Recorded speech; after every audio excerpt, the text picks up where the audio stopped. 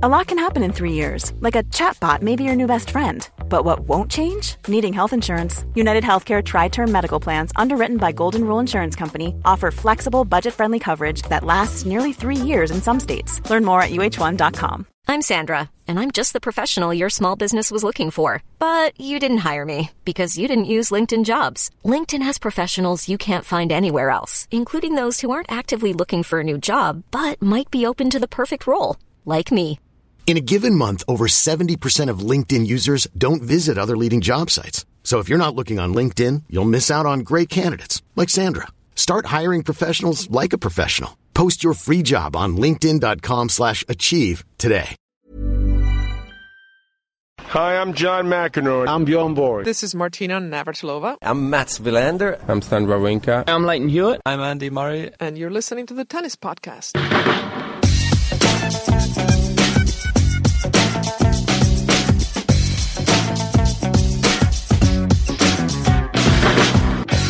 Well, hello and welcome to the Tennis Podcast, brought to you in association with The Telegraph and with Eurosport after another fantastic day at the French Open, day 9. My name is David Law. I'm not in Paris. Catherine Whitaker most certainly is. She's just had a cheese board as her dessert after a 15-hour day. We can allow Catherine Whitaker to have a cheese board because she's been speaking to Chris Evert first thing in the morning. She's been speaking to Andy Murray live on Eurosport. That's an interview we're going to bring you very soon here on the Tennis Podcast. How are you feeling, Catherine?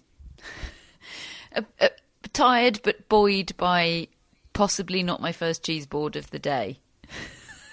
You've had multiple cheese boards. I think I had a sort of a mini cheese board at lunch. What happens when I find it impossible to say no to cheese. So when I'm presented with it, I find it just sort of going into my mouth without me having any sort of agency over the process. So, and there is always when in France, there always seems to be cheese available and presented to you. So, yeah, I'm a mere victim of a sort of aggressive cheese board pushing French agenda. This is going in an unexpected direction. But anyway, I started it, so I better carry on. Catherine, first of all, we're going to hear, as I said, from Andy Murray talking to you after his victory over Karen Khachanov a little bit later in this show. Look at you pronouncing Khachanov correctly, David. Anyone would think you'd had a lesson in it. Well, yeah, just 24 short hours ago I found out how you pronounce the guy's name. You wait until we get on to Veronica Sepede-Roig or whatever her name is. Sepede-Roig, yeah. Yeah, you wait until we get on to her. Right. Anyway, first of all, though, Karen Khachanov, he came out blitzing at the start. I mean, he was firing forehands as hard as he possibly could. He's a strapping lad, 6 feet 6 inches tall. But we said in the show last night, I think we both felt that this guy was tailor-made for Andy Murray. Murray eats these guys up and spits them out, doesn't he? 21 years of age. You can see him bristle at the idea of this young buck trying to encroach on his world number one territory. And it was as though he was saying to him, come on then, come on, hit it, harder, come on, harder, no, harder, come on. And the guy could not knock him down. That was Andy Murray at his best today, I thought.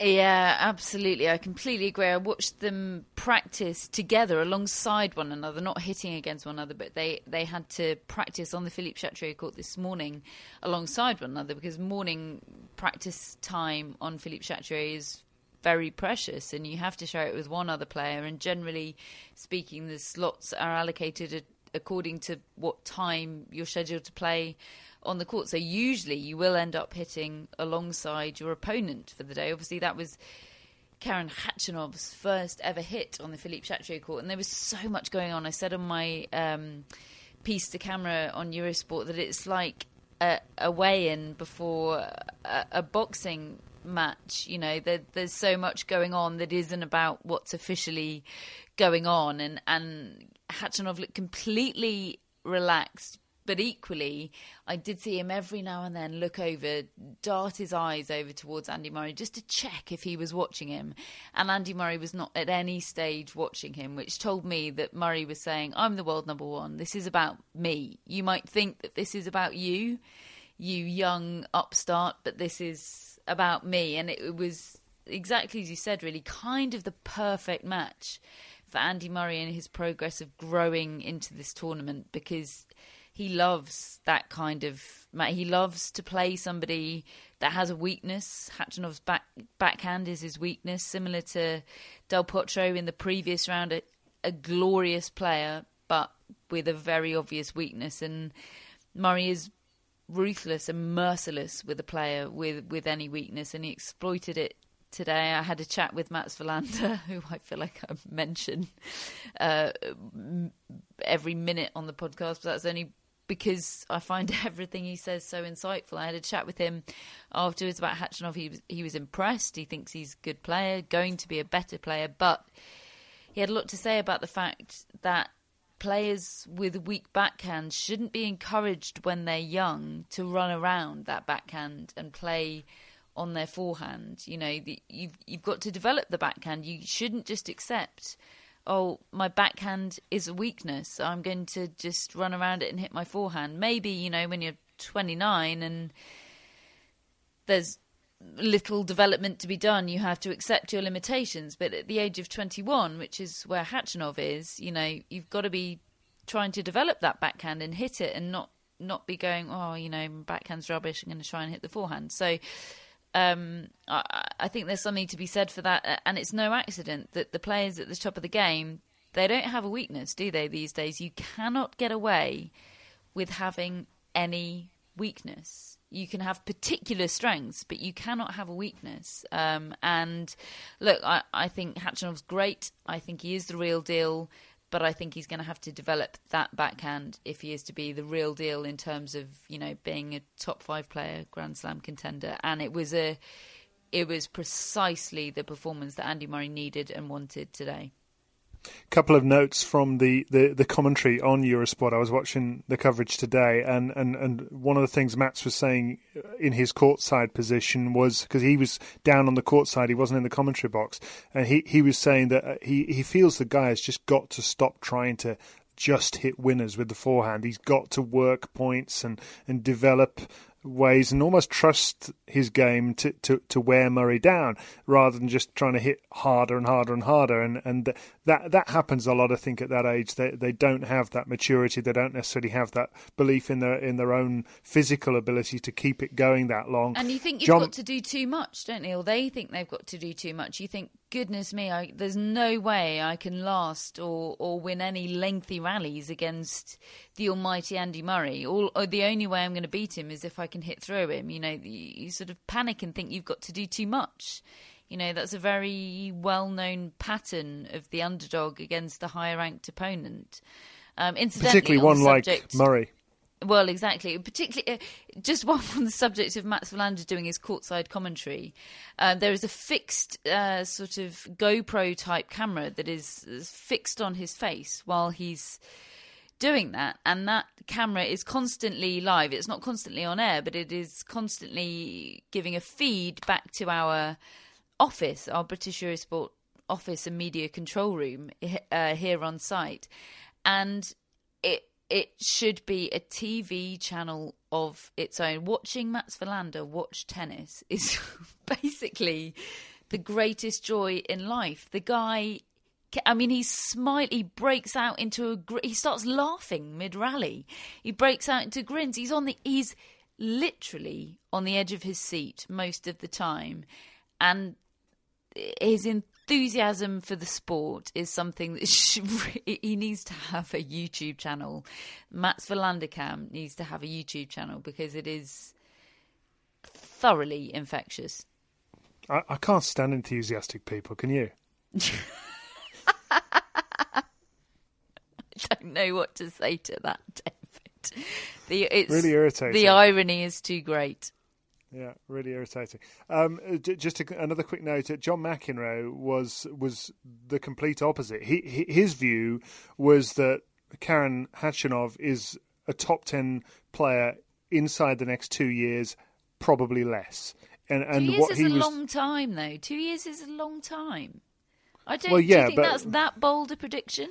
I think it's a pretty big statement. I mean, if you consider that the players that have not yet been inside the world's top 10, Nick Kyrgios has not been in the world's top 10 yet.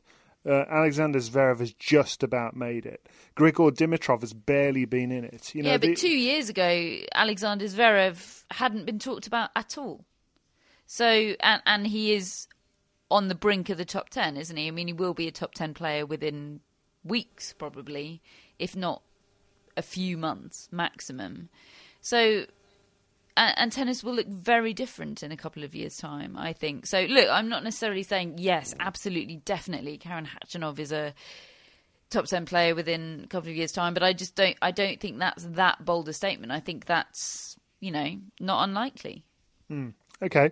At this juncture, I feel it is only correct that I identify that at this point I've definitely been proven wrong about Andy Murray's French Open campaign, because I had him out before the quarterfinal stage.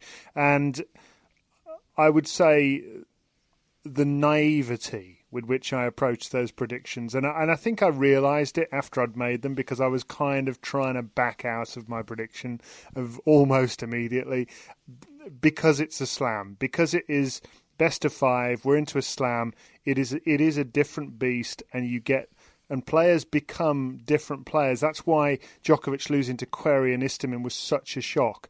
If you look at the stats, Andy Murray hasn't lost very often before the quarterfinal stages. I can't remember what the stat is, some crazy stat about how consistent and the others are. The last time it happened was in the 4th round to Kevin Anderson in the 2015 US Open, and that in itself was an utter anomaly. He's reached 25 consecutive Grand Slam second weeks.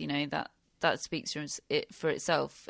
And look, I'm not going to be rubbing any salt into any wounds here, David. You might be surprised. Particularly not with your predictions. I think I haven't actually double checked my predictions. I think, and I'm quite happy to be hammered on social media if I'm misrecalling here, but I think I did predict a Murray Nishikori quarterfinal. Yeah, but you did. You did. I've got them in front of me. You did. I didn't do so with any great confidence at all. I did hover over both names in that quarter of my prediction spreadsheet for a very long time. So I probably shouldn't be admitting to that, should I? But look, there was so much uncertainty in that portion of the draw that I don't portion any blame at all, really. But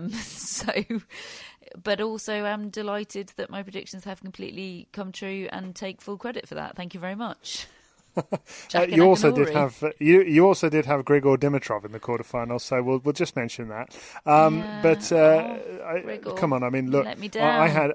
I had Isner against Zverev at this stage, and I feel really stupid. I mean, Andy Murray, I would be really nervous about letting him know that, although I probably will at some point. But the fact is, he's made a fool out of me, and really, I think if you really think about it, and with that history in mind, that, like I say, they're different beasts, these guys, when they get to the big ones. So, as you mentioned, Nishikori next. And Nishikori has come through. He is having a funny old tournament, isn't it? And I don't know whether you first of all point to the fact that he has this fragility physically, and he has these. He lost the first set 6-love to Fernando Verdasco. He's often throughout this tournament looked out on his feet, and yet he's still there. So what do? Do you say this guy needs to buck his ideas up at the start of a match, or do you pay great tribute to the fact that he overcomes these challenges and still ends up the winner?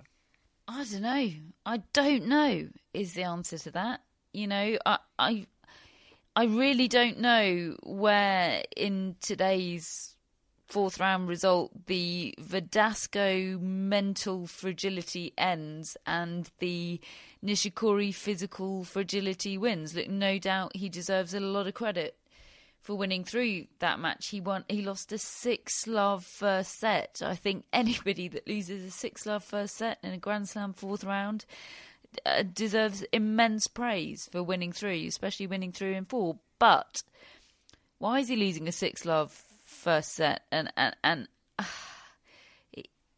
he just doesn't fill you with confidence, does he? I was speaking to a colleague, a producer from Wow Wow, which is the primary Japanese broadcaster here at the French Open and at all the Grand Slams, actually, and they're fantastic broadcasters, wonderful people to work alongside, really, really professional, kind, lovely people.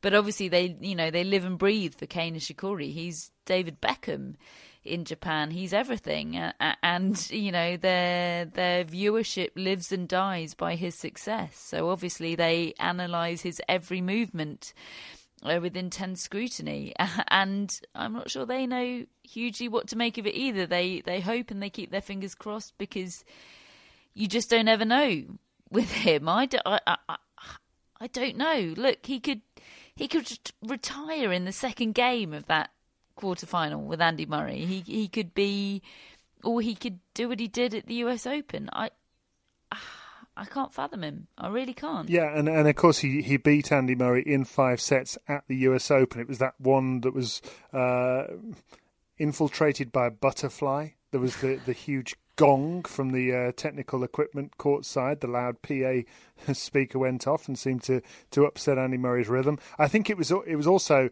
I think Andy Murray was at the end of his tether. Well, really, wasn't he at that point? He'd had the Wimbledon win. He'd won the Olympics. He'd gone to the final of Cincinnati, and I think he pretty much hit the wall physically and mentally and emotionally at that point. Take nothing away, again, from Nishikori. He won the match fair and square, but that's what happened then.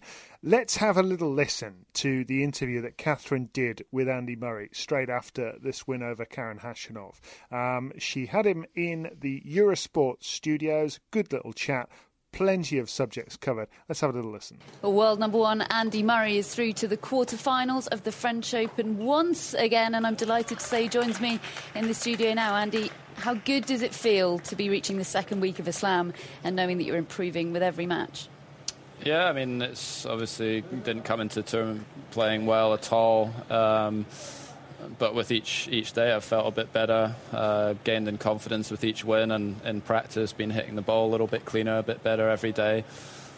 And I think that, last 2 matches in particular, I played some really good stuff from start to finish. So a few things could still be a bit better, but from where I was 10 days or so ago, it's really positive. You talked on the eve of the tournament about the struggle that you're experiencing and about trying to enjoy that struggle. Do you feel now like the struggle's over, or just that you've found a way to enjoy it? I think I'll kind of look back on that a bit at the end of the tournament, but certainly the last 5 or 6 days, not just in the matches but in practice, I've felt so much better than I did the last 5-6 weeks. I know where I was. I know how badly I was playing in practice and how I was feeling in the matches, and it's night and day, really. I feel so much better. But I think, I'll reflect on that at the end of the tournament. I still know that, things can change quickly, not take anything for granted, but I'm happy with where my game's at heading into the quarterfinals. Kei Nishikori next, a rerun of the quarterfinal in New York. It'll be very different here on the clay. I guess you're going to be prepared for a long one, perhaps? Yeah, we played a couple of times last year. We played in the Davis Cup in February, which was 5 sets, and I think was one of my longest matches ever. And that was a tough one. And then obviously again we played in US Open, was 5 sets again, and a match that got away from me a little bit. So need to learn a bit from that. But yeah, good chance it's a long one. He returns well. He's very solid off both wings, and always a tough guy to play against. So expect a long one. The fascination in tennis with super coaches doesn't seem to be going anywhere anytime soon, does it? Especially with Andre Agassi joining the party. Yours, of course, is Ivan Lendl. There's always so much focus on him whenever he teams up with you at a slam. We know what he's like in the box. We know what he's like on the practice court because we see that. Can you give us a bit of an insight to what he's like behind the scenes in the locker room? What's the first thing he says to you when you come off court after a match like today? Well, today he was pumped. He was happy with how I played. The first couple of rounds, he was pleased that I got through them. Obviously, what does a pumped Ivan Lendl look like? kind of like that on like he is on the TV, with maybe a slight grin. But no, I mean he's very talkative, away from the cameras and stuff. He obviously loves tennis. He likes sort of dissecting matches and talking about the tactics and the things that went well in the match today. The things that as the match went on that changed. I had a quite long chat after the Del Potro match. How with each set I started to play a little bit better, started to see the patterns of play well, and I mean he talks a lot away from the cameras. You've got your family here with you this week. When we spoke to you last year, you had recently become a dad. Now you're a dad to a 16-month-old. Is she showing any interest in tennis yet? I think she's kind of recognises me when I'm on the TV. Does just she? Now. I have a video on my phone where I have like a little mini tennis racket, which I tried to give to her, and she literally grabbed it, kind of looked at it, and just walked over and put it straight in the bin. So I'm not sure she's going to be into it so much, but it's great that obviously my family's here and get the chance to come along and watch, and get to see them like now after the match, get to spend a bit of time with them before she goes off to bed, which is great. How special. Andy, thank you so much for joining us. We wish you the best of luck for your quarter-final and hopefully beyond. Thank you. So, Catherine, there is Andy Murray talking to you on Eurosport, and two things that struck me immediately. One was the expression night and day, in terms of the difference between his form relatively recently and his form against Khachanov and Del Potro in the previous round. I mean, he was clearly buoyed by the way things are progressing. Oh, without question. I mean, he was fantastically relaxed in that interview today. It was for various sort of behind-the-scenes production-based reasons, it was quite a stressful thing to get Andy Murray in our studio today. It was all quite last minute, quite pressed for time. We were very much hoping we would, but you just don't know until the last minute, because he's no obligation to come to the studio. He can say no. I'd rather not. I'd rather get my rest and just do a straightforward 3 questions after the presser. So. For various behind-the-scenes reasons, it was all quite a stressful situation. You just don't know which Andy Murray is going to show up. You don't know whether he's going to be relaxed and chatty or not. And I knew the second he walked into the studio that it was all going to be fine, because everything about his demeanour was a man in control and in the driving seat of what's happening to him this couple of weeks. And the contrast was stark, exactly as he said. The phrase night and day, it was clear in his body language and the way he talked and behaved and reacted to everything. I asked him, as you heard there, some more personal questions, which I don't always feel comfortable asking Andy Murray, because he's a very private chap. I don't necessarily feel comfortable asking any tennis player or professional sports person, because they're private people, their private lives are off limits, and we've no expectation that they'll talk about them. But he was very open there. It was a really lovely little anecdote about Sophia, and it was delightful. You could see his face light up at the mention of her, and I wouldn't have asked that question had I not been speaking to a completely relaxed and at ease Andy Murray, let's put it that way. And I think he's going to beat Kei Nishikori. I think he's going to play Stan Wawrinka in the semi-finals. I'm not going to go any further with that prediction just now, but I think that's what's going to happen. So when Andy Murray plays Stan Wawrinka in the semi-finals, who's going to win? Oh, Christ. You meanie, David. You mean. I'm not going to say yet. Don't know. I don't. All right, fine. Which is code for I don't know at all. Well, there's no point in asking me. I mean, my track record this week is not great. But yeah, that was the other thing I was going to say, is that it is very clear the way Murray's face lights up at the mention of his daughter, and it's lovely, isn't it? Anyway, other matches, other results. Stan Wawrinka, you mentioned, he defeated Gael Monfils. I mean, it felt pretty predictable, really. Close couple of sets, but you always felt that Wawrinka, he's the one who takes the chances. He's the one who's assertive, and Monfils is too reactive, I'm afraid, in these big matches. And you know, to me, it was an inevitability. We had we now know that Wawrinka will face Marin Cilic, who is in incredible form at the moment. Quietly, he's not making any fuss at all, but he's not dropped a set.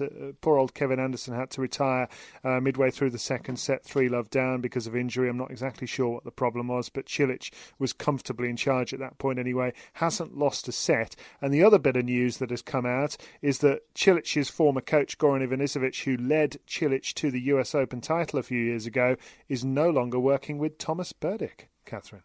Yeah, quite right. That news broke this morning. A statement was put out. I actually sort of...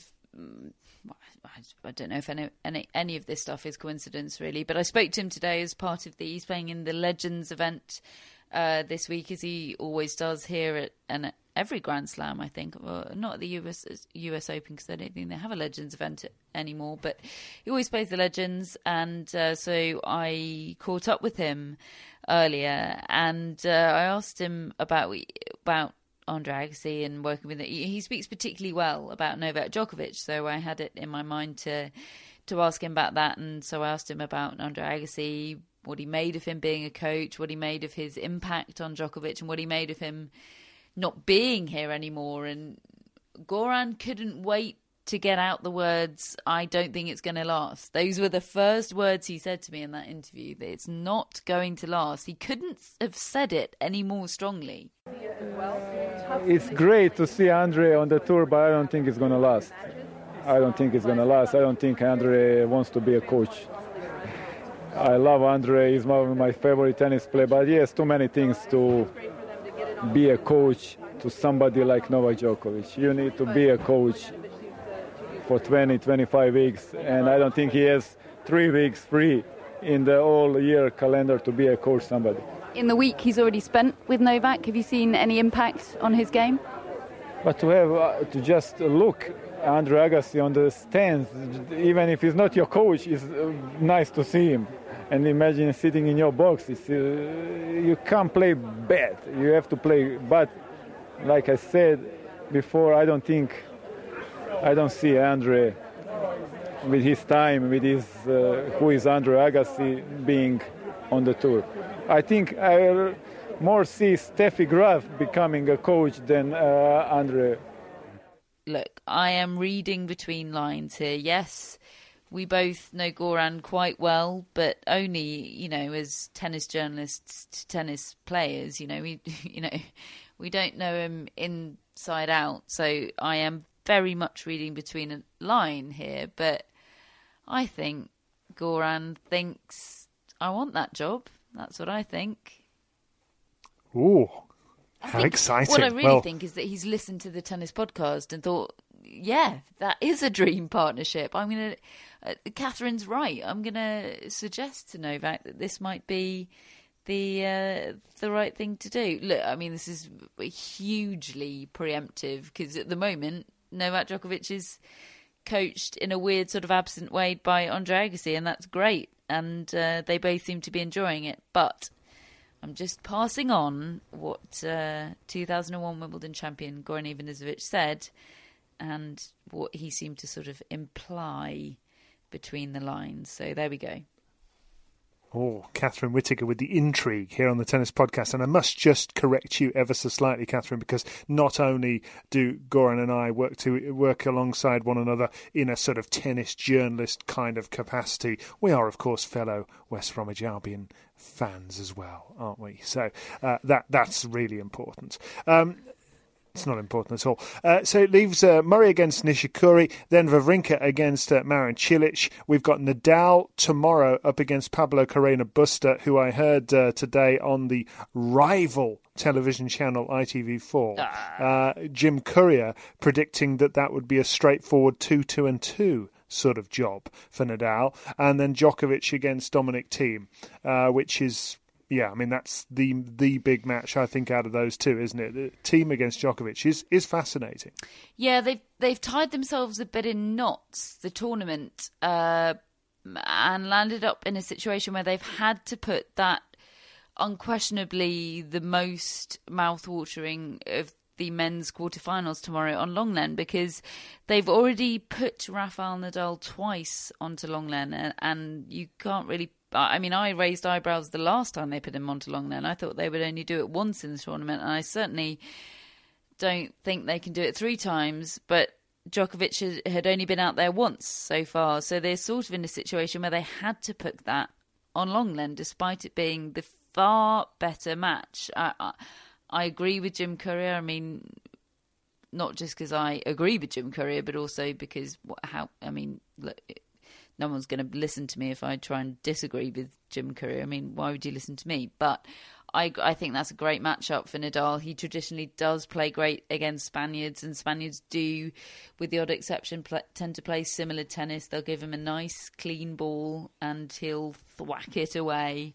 Possibly not 2-2-2. There could be a 6-4 set or a 7-5 set, maybe. But basically, that's going to be a straight sets victory, I think, for Nadal. Whereas on Longlen, I think things could be interesting between Thiem and Djokovic. I know they're meeting in Rome as an utter damp squib, and it made me think that maybe this matchup just doesn't work for Dominic Thiem. Maybe it's just the styles of play, no matter how good he gets, it's just never going to be a matchup that works. But he's a problem solver, he's a trier, he's a worker. I think there are parallels between him and Kyle Edmund, which obviously is a very flattering comparison for Kyle Edmund. He very much pales in comparison level-wise at the moment. But in terms of their attitude, I think there are great comparisons. And I think he will have learnt an enormous amount from being thrashed by him in Rome. And I think Djokovic will probably win and set up the semi-final with Nadal, but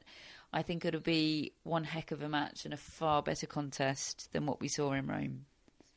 Yeah, Thiem, incidentally, the player who played against Djokovic last year on the same court and got pretty heavily beaten. I heard actually that from Carol Bouchard that Djokovic was really put out at being put on the Longland court last year in that match, and that his coach Marian Vida at the time went nuts about it, and it ended up bringing out his best tennis, because you know what a defiant character Djokovic is and how he often plays his best tennis.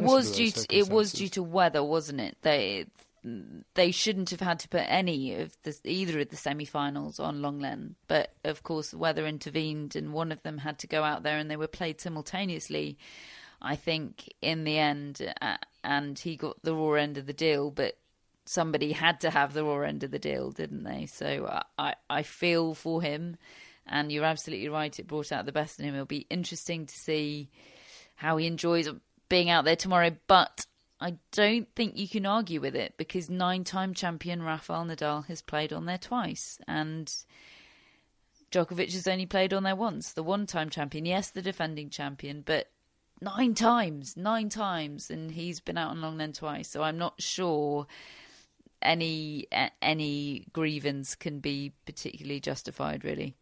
Fair point, Catherine. Now, you go and get yourself another cheese board in, and we'll have a little chat about the women's side of the draw in just a moment.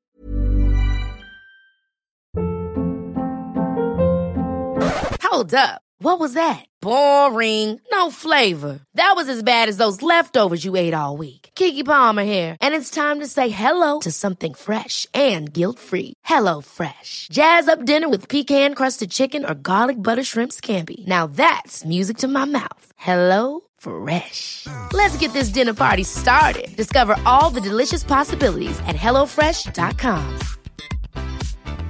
Quality sleep is essential. That's why the Sleep Number Smart Bed is designed for your ever-evolving sleep needs. Need a bed that's firmer or softer on either side? Helps you sleep at a comfortable temperature? Sleep Number Smart Beds let you individualize your comfort, so you sleep better together. J.D. Power ranks Sleep Number number 1 in customer satisfaction with mattresses purchased in-store. And now, save 50% on the Sleep Number Limited Edition Smart Bed for a limited time. For J.D. Power 2023 award information, visit jdpower.com/awards. Only at a Sleep Number store or sleepnumber.com. This edition of the Tennis Podcast is sponsored by Tennis Channel, and Tennis Channel Plus is the place to watch the French Open. They've got every court live, and you can watch on your phone or on your smart TV in HD. Sounds great. There's genuinely nothing I like more than watching multiple courts with matches everywhere. And can I just sit and watch Court Saison Longland all day? You sure can, David. Wherever the stories are, the rivalries emerge and the generations clash, you can watch it all with daily live coverage beginning on Monday, May the 20th. Be there when it happens by subscribing to Tennis Channel Plus to stream daily coverage of Roland Garros. Use promo code TennisPod20 for 20% off your annual subscription.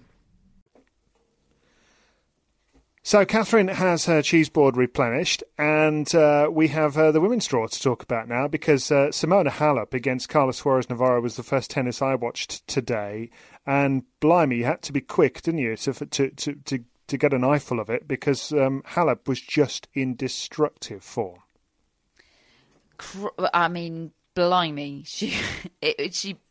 she blew me away, so goodness knows how Carla Suarez Navarro felt. They had an incredibly close head-to-head going into it, 6-5, I think, really neck and neck. But on clay, Suarez Navarro had won all, I can't remember, 4 or 5 of their previous meetings. Certainly Halep had never beaten Suarez Navarro on clay, and that felt to me like a pretty decisive statistic. It was something that Chris Evert and I talked about courtside before the match. You know, I could believe that when I read that in the notes. I asked her what specifically it was in Carla Suarez Navarro's game which troubled Simona Halep, and you know, she doesn't give you any rhythm, she doesn't give you any pace, it's incredibly difficult, she frustrates you, and Halep is a player that is prone to frustration and to getting down on herself and to perhaps lacking in patience in the tough moments. You know, it just doesn't suit her, but there was not a whiff of any of that today. And that, for me, means that Simona Halep is, once again, the firm favourite for this title. And I can't hear many people arguing that. It doesn't mean she's going to win it, because it is still an incredibly open French Open. We're going to have a brand new Grand Slam champion, of course, but she is the firm favourite, without question. The one caveat I would have just about that is, even when she was, I think, 6-1, 4-1 up, she suddenly got a little bit tense when she couldn't serve out the next game really, really quickly.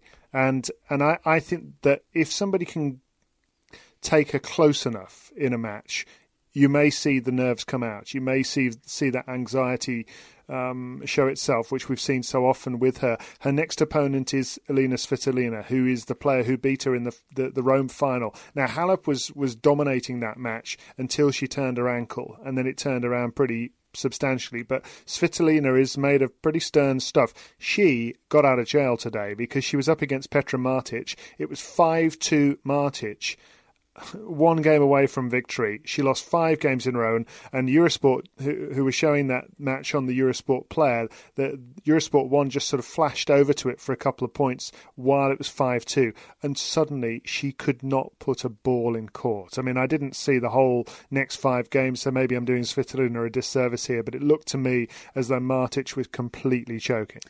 Yeah, she choked without question. I think she pretty much confessed to that in post-match press, and Svitolina got out of jail. But we all know winning a Grand Slam probably requires a bit of luck every now and then. You know, players, even great champions, benefit from choking to some degrees every now and then. So I don't think that necessarily says anything about Svitolina. I know we differ in our predictions about what's going to happen between Halep and Svitolina. I don't disagree with you about Halep still having wobbles, even in a match where she was utterly dominant. I think if she is going to win this title, it will come wobble-laden. It's not going to be plain sailing. It's definitely not going to be Halep's playing great tennis. It's not going to be a Serena Williams-esque procession to victory, regardless of how well she's playing. Let's put it that way. There will be wobbles galore if she does end up winning it, and indeed if she doesn't as well. I know you think Svitolina's coming through that match with Halep, or certainly you did at the start of the tournament. I think Halep's coming through. I think she'll get revenge, but it's going to be close, isn't it? Well, I have to say, I mean, it may not be close, because certainly when Halep is at her best, she's just a superior player on clay against Elina Svitolina, in my opinion. And the reason I went for Svitolina is because of the injury. I thought that Halep would not be moving like this, and frankly, well, I was wrong. So there we are. And I've said that a few times today, haven't I? Caroline Garcia defeated Alizé Cornet in the tense battle. Damp squib, David. They France. even shook hands at the net and everything. It was really disappointing. That was supposed to be the aggro match. Yeah, you love all that, don't you, suddenly? I've suddenly turned you around. But yeah, it was a bit, because Garcia, frankly, was so good. And it did appear awesome. that it had taken some aggro to get the best out of Caroline Garcia. Absolutely, yeah. She came out firing, and it sort of levelled the playing field, didn't it? Because Garcia is a better tennis player than Alizé Cornet. I think if she were being completely honest, Cornet would admit that. Talent-wise, Garcia is the better player. Andy Murray said she was a future number one 2 or 3 years ago. You know, talent-wise, she has that in her. There's a lot going on that potentially will prevent her from achieving that. But on her day, and today fully was her day, she is world-beating. I mean, really world-beating, perhaps with the exception of Serena Williams on her day. But anybody else, she has the potential to beat them. And maybe she's, unlocked something today. Maybe she's found some kind of key, which, and if she can sort of tap into whatever she found today, that sort of even at, I think she was 4-1 in the second set, I was still saying to everyone that I was watching with, I can't believe this isn't going to a third. It feels like the sort of match where there's going to be a wobble and there's going to be a huge shift in momentum and it's all going to change. And okay, there was a little wobble. She got broken back, but it wasn't much of a wobble. It really wasn't. And she broke Cornet to take the match, and she did so very decisively. And I was very impressed with her today. I still don't have any confidence that she'll be able to repeat that in the next round against Pliskova, but it is a big opportunity, because as well as Pliskova's done to reach the quarterfinal, she's had a relatively easy route, beat Chepede-Roig, Veronika Chepede-Roig, your favourite player, David, today, requiring 3 sets to do so. And, she's Karolina Pliskova on clay. End of story. So it's a huge opportunity, and the problem is she will know it's a huge opportunity, and that right there could be the problem. Yeah. Can I just, on a note to end this podcast, Catherine, can I just tell you about Veronika, how do I say it again? Chepede-Roig. Chepede-Roig, who is of Paraguay, who is 24 years of age, 5 feet 4 inches tall. Her father, Eduardo, owns a gas station. Her mother, Edith, is a retired dentist. Her brother is an economist, and her sister, Estefania, is an architect. She was introduced to tennis at the age of 5 by her brother and sister. She is an aggressive baseliner with a favourite shot of a forehand. Her favourite tournament is the French Open. Her favourite surface is clay. She speaks Spanish and English. Her tennis idols growing up with Roger Federer and Kim Clijsters. She enjoys going to the cinema and spending time with her family and friends. And if she hadn't been a tennis player, Catherine Whitaker, Veronika Chepede-Roig would have been a nutritionist. And her long-term goal is to reach the top 20. David Law discovers Wikipedia, ladies and gentlemen. Can I just tell you one other thing about her that you won't find on Wikipedia? Oh, yeah, go on then. She chews gum throughout her tennis matches, or certainly she did today. How Really? weird is that? Crikey, that strikes me as a bit dangerous. Yeah, absolutely. Surely that's a choking risk. She chewed gum throughout that match. I found it... I'm not... Look, tweet us if you've ever seen that before in a top, I'm not talking club level, in a top level professional tennis match, I certainly haven't. I noticed it instantly. It really jarred. Look, it worked for her for a set and a bit, but it really struck me. So there you go. Add that to our Wikipedia page, someone. Yeah, will do. Absolutely. Right, there we are. Catherine Whitaker, you better get to bed because it's rest time. It's midnight. This is the sort of dedication that Catherine Whitaker is bringing to the Tennis Podcast this year, folks. Daily podcasts we've been bringing you from the Tennis Podcast. Could I just say something quickly on that subject? Because we hadn't necessarily planned to bring daily podcasts from the French Open. We'd promised to do them from all the other slams where David Law is present, and we're doing our very best and have succeeded so far in bringing you daily podcasts from this one as well. And pretty much the only way that that's been made possible is because we've been able to employ an editor, which takes a lot of the manpower and time required away from us. I mean, obviously we still have to record the podcast and we love doing so, but it is an enormous help to have an editor working with us, and that simply wouldn't be possible if it weren't for all of our Kickstarter backers. And I'm so very grateful. There's been so many kind people on Twitter saying, thank you and how much they're enjoying the daily podcast from the French, but really would not be even close to possible without the Kickstarter backing, so thank you.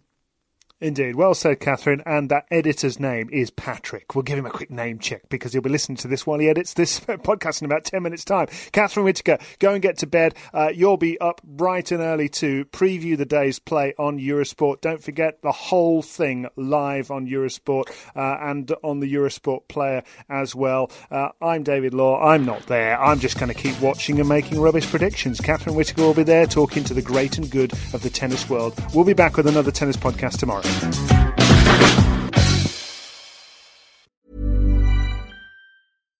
Hi, I'm Daniel, founder of Pretty Litter. Cats and cat owners deserve better than any old-fashioned litter. That's why I teamed up with scientists and veterinarians to create Pretty Litter. Its innovative crystal formula has superior odor control and weighs up to 80% less than clay litter. Pretty Litter even monitors health by changing colors to help detect early signs of potential illness. It's the world's smartest kitty litter.